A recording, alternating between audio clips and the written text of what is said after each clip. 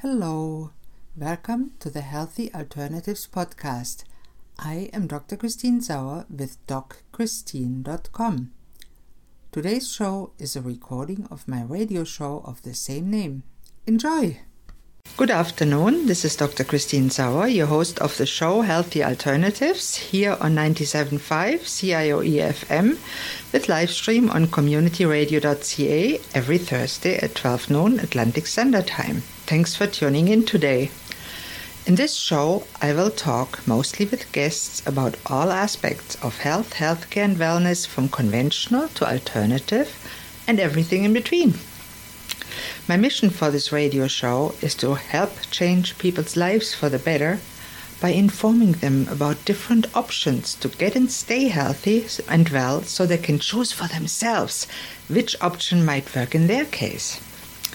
And if you feel you are stuck in a dark place, I want to tell you there is a light at the end of the tunnel. Today, I'm very pleased to be with my friend and author, Jeanette Folan.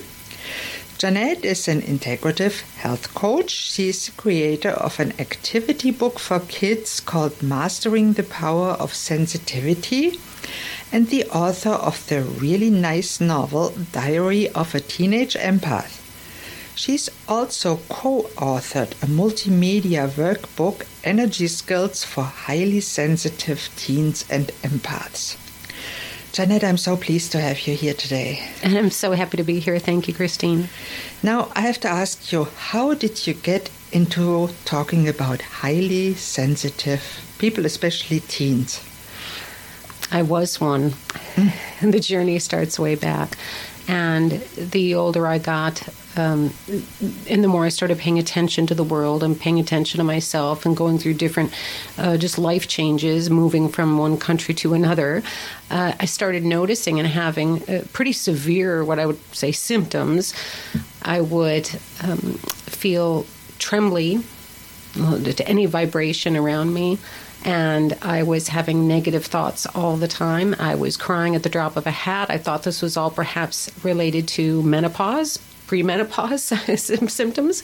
As it turns out, the more research I did, I realized, no, that this is my sensitivity and that I have always been a highly sensitive person. So how does anybody know whether they are a highly sensitive person or whether they should see their doctor and take Valium, for example? Which I don't recommend. No, very good question, though. You, no matter what age you are, you tend to show the sensitive trait. That could be anything from crying easily at things that aren't even related to you. So you might see somebody else having a bad day and you feel so empathetic for them that you begin to cry along with them. Even if they're not a friend of yours, you can still have that much empathy. You tend to be alone. You tend to need that time alone. You're not really an extrovert or somebody who's super social. And you're sensitive to things in your environment as well, such as bright lights or loud noises. You don't like being in crowds of people where there's a lot of energy. We need to think about it on the energetic level, that if everything is energy and you are a highly sensitive person, you are sensitive to that energy overload. Yeah, and nowadays there's a lot of energy overload. There is indeed. And when I see even toddlers watching TV, which certainly is an energy overload for them, and then playing computer games all day, that must be some overload. And it's a different type of overload. In that case, you're talking about the electromagnetic frequencies that are coming from all these devices, and they're not balancing that out with the natural energy, which is getting outside and exercising and playing and being grounded to the earth and really taking in those healing properties of nature. So how would, say, a parent is concerned about their child being a little sensitive, how would they recognize that and what can they do? What I have found is that there are three different categories, if you will, of sensitivity. The first one is being sensitive to people. So you notice, do they steer away from being in crowds? Do school pep rally? And suddenly they're having like an emotional overload because they're around too many people doing too many vibrant things. Being watched makes them very nervous. So if you're doing any kind of a task or performance, if somebody's watching them, they just, no, go away. Don't watch me. There's something there that shuts them down when they're being observed. They are very good at reading people's moods. So sometimes you'll see that kids will say, Mommy, that person is sad over there. That person feels lonely. And you think, how do they know that? They just know. That's another key factor. And then there's the external environment. As I said, if they get startled by loud noises, they don't like bright lights, flashing lights. They often have a very good sense of smell, so anything related to their five senses, and they notice the tiniest of details that other people don't notice. That's kind of the external environment. And then finally, parents can notice the internal environment of the child. So are they creative? Do they have a very vivid imagination? Do they seem to spend a lot of time daydreaming? Do they love nature and animals? Are they kind of drawn and comforted by that? And are they sensitive to certain, I want to say stimulants? I know kids aren't drinking caffeine, but like candy. Shouldn't be drinking. Right, candy, any type of sugar, if they seem to be sensitive to that, that's another good indicator. How about other toxins like artificial colors and stuff like that? Is it sensitivity to that too? I think it depends on the person, but in general, I believe in what I have found is that as time goes on and the next generation is coming up, and you found that how kids are sensitive to peanuts and sensitive to dairy and sensitive to, of course, the changes in our food over the last few decades has wreaked havoc on the system. But highly sensitive people, I believe, are even more so sensitive. So if your child does have food sensitivities and none of the other things that I've described, then no, and most likely it's just a biological issue. Yeah. Well, that's fascinating. So what do parents do when they suspect their child may be highly sensitive? How can they help the child deal with it? I think one of the best ways is to help them change their perspective, because all too often a child can sense when they're different, and they can feel that others are judging them or thinking that there's something wrong with them. And so the way that I described it on one of the pages of the activity book is that to start at the beginning with your child, that place of discovery where everything is new and extraordinary, and that if you read about being a highly sensitive child, it's described as anything but new and extraordinary. In fact, it's a very familiar place that's dark and filled with just a regime of coping skills and strategies. But I wonder what would happen if we could turn the telescope around and look at it from the other end. I like that idea. We should look more at the positive skills than the negative effects it may have. And how do we do that? How do we tell a child that they're special in a good way and that they're powerful? So the analogy that I came up with, I'm a very visual person, the analogy I came up with is imagine that everybody is a cell tower. And 80% of the population, those who don't have the sensitive trait, they have one receiver, they have one transmitter, and they have a standard H25 data processor. Okay. But for those who have the sensitive trait, we're a cell tower that has 4 receivers, 2 transmitters, and a super SPS X750 processor. I like that. That is amazing. So we are receiving more information than the cell tower standing next to us. We are processing that information at a much deeper, detailed level. That's our cognitive processing.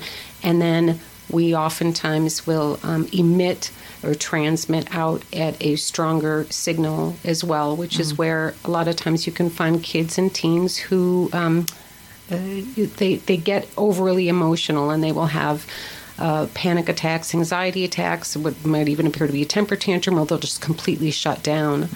Now that is fascinating. So basically what you're saying, they're so confused by all the information coming in by all those waves and energy that they don't know how to deal with it. Is that right?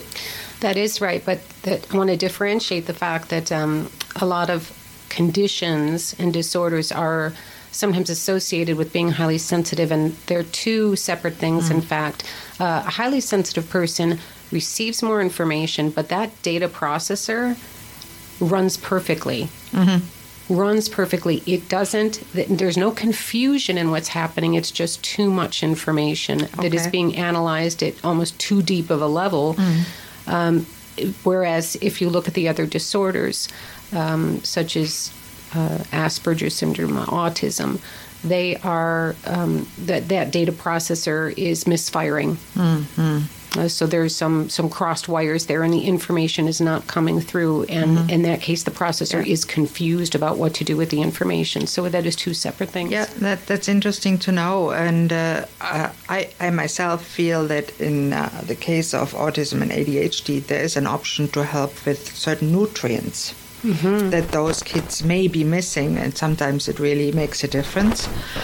And but a highly sensitive person, I don't think it would make a difference because they are highly sensitive.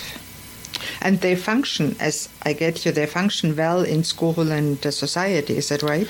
They function well right up until they hit the overload mark. And what I mean by that is, in my experience, I have found that there are 4 basic modes of operation. And I'm going to describe this from a kid's perspective. So when a child is in what I call the engaged receiving mode, they are taking in the energy around them. They're usually around other people, and they may even be socially engaged in a classroom or playing a game. But they're in a high stimulation environment, and you might see that they are showing that high energy behavior as well. So they may look like every other kid, just playing and having fun. But if they stay in that environment for too long and they're just absorbing all this energy, at some point they're going to go into overload. And what happens then is they need to be alone. You'll see them, even if they're around other people, you'll see them withdraw. They'll go into themselves. Maybe their social behavior is a bit erratic, and they may even disappear into depression or, really introverted state. And they may take a while to come out of it. Sometimes it's an hour, sometimes it's a day, sometimes it's a week, sometimes it's longer than that. Until they find, and it is withdrawing and being by themselves and balancing themselves in some other way, that is the going outside in nature versus sitting in front of a video game. They need to rebalance that energy, and so they disengage to kind of neutralize themselves. I think that is a very important topic, and we should talk a little bit more about what modes they have, how to help them get through it. And I know you have an awesome test for, kids, teenagers, even adults, to find out if they are a highly sensitive person, which I think can be very valuable in differentiating it maybe from other disorders and preventing treatment that may not be necessary. So this brings us to the end of the first half of today's broadcast. Please tune in after the commercial break for more with Jeanette Folan about highly sensitive people. Thank you.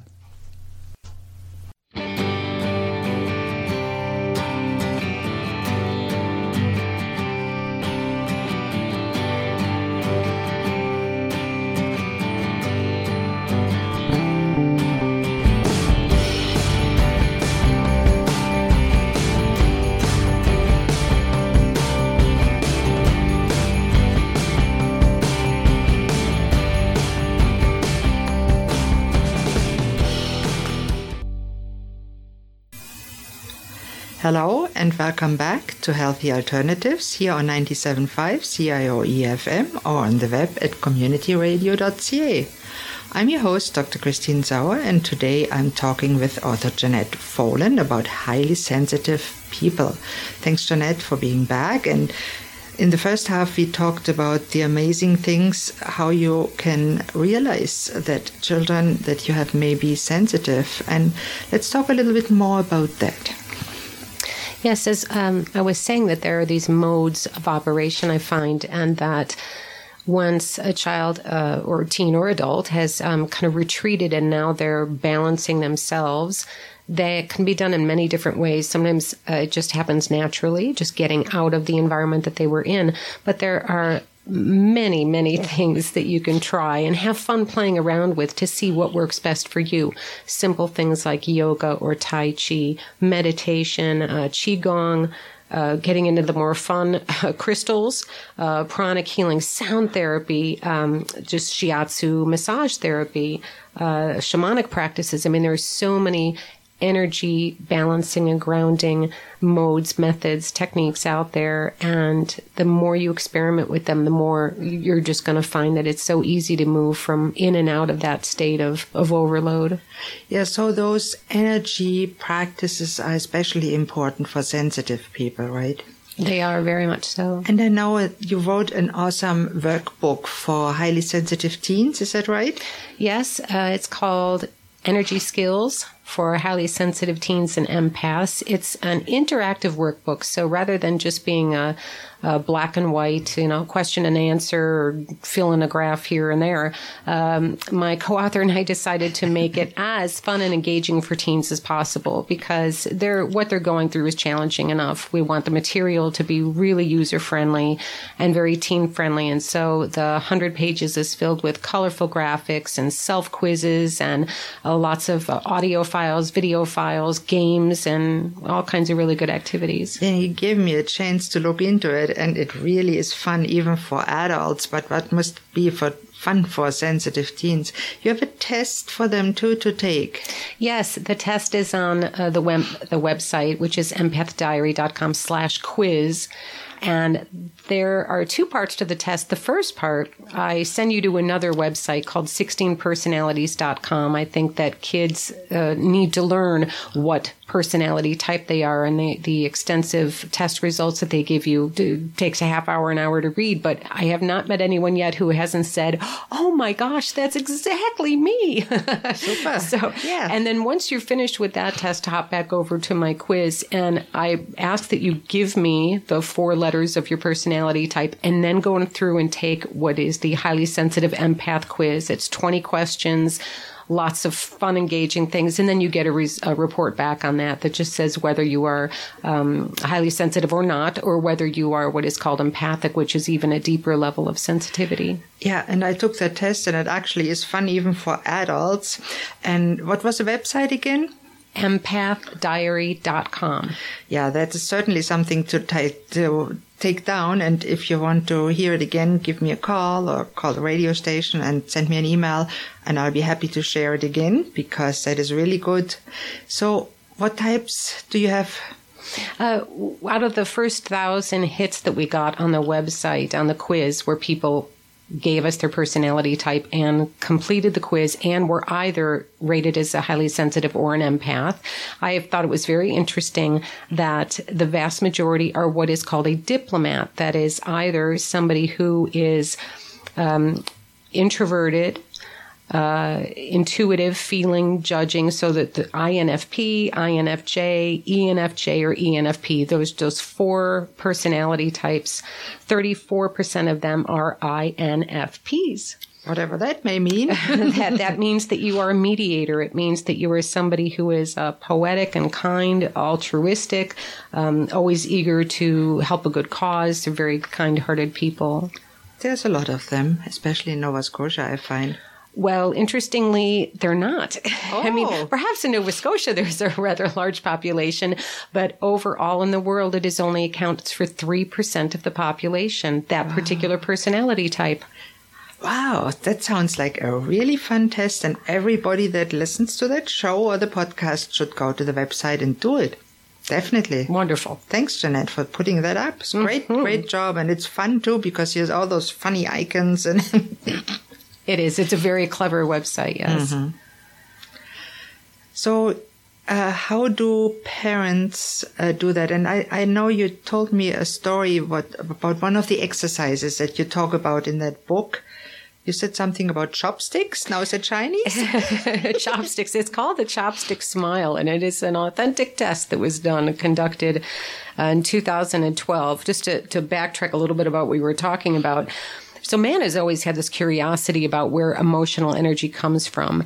And one of the more recent or popular ideas is that our emotions are produced by our body's response to external stimuli. In other words, we touch something hot and our hand recoils and our muscles tense, and the brain says, "Oh my gosh, we're in fight, flight, freeze mode, or we're in panic mode," and so it begins releasing whatever chemicals, endorphins are needed for the event. Yes. So what people are doing, what the study is conducted, is that they've turned everything on their head. In other words, what if we pretend that something is happening to us? Can we trick our brain into believing that we are happy and relaxed and peaceful, even in the face of some stressful situations? So in 2012, the study was conducted, and a genuine smile was mimicked while performing stressful activities. They found that it did lower the heart rate and decrease the feelings of stress. And what they did, you just have to find a chopstick or something, a pen, hopefully nothing too toxic. Okay, putting a pen in your mouth works. And you put the pen all the way back in your mouth, so your teeth are biting down on it. And we are doing it right now. And you can imagine it. Right and so you are mimicking a smile, and your brain knows this because of the crease lines around your eyes, of the muscles in your face, and it will begin to emit all of the happy hormones, such as your dopamine, your serotonin, your endorphins. It actually works. The first time that I tried it, I was feeling very sad. I didn't have anything stressful happening in the moment, but I was still feeling very sad, and I put the chopstick in. And after a minute, of course, I started kind of giggling and feeling lighthearted and feeling a little ridiculous, but that added to the fun of the exercise. And then, of course, I took a selfie of me, a selfie with this chopstick smile, and then I left. And I really felt the surge of elation. Yeah. So it's true that we can trick our body, our mind into cooperating with our body. And isn't that what this is all about? Is the mind-body connection and keeping all of that in balance, which is why, unfortunately, when you're highly sensitive, going to just straight therapy, where it's talk therapy or, cognitive behavioral therapy, that's fine. That's one end of the spectrum, but we need the energy coming from the other end of that spectrum too. The positive energy, yes, a laugh, as you said. And I noticed it myself when I feel bad and I just smile because I want to smile and I feel better.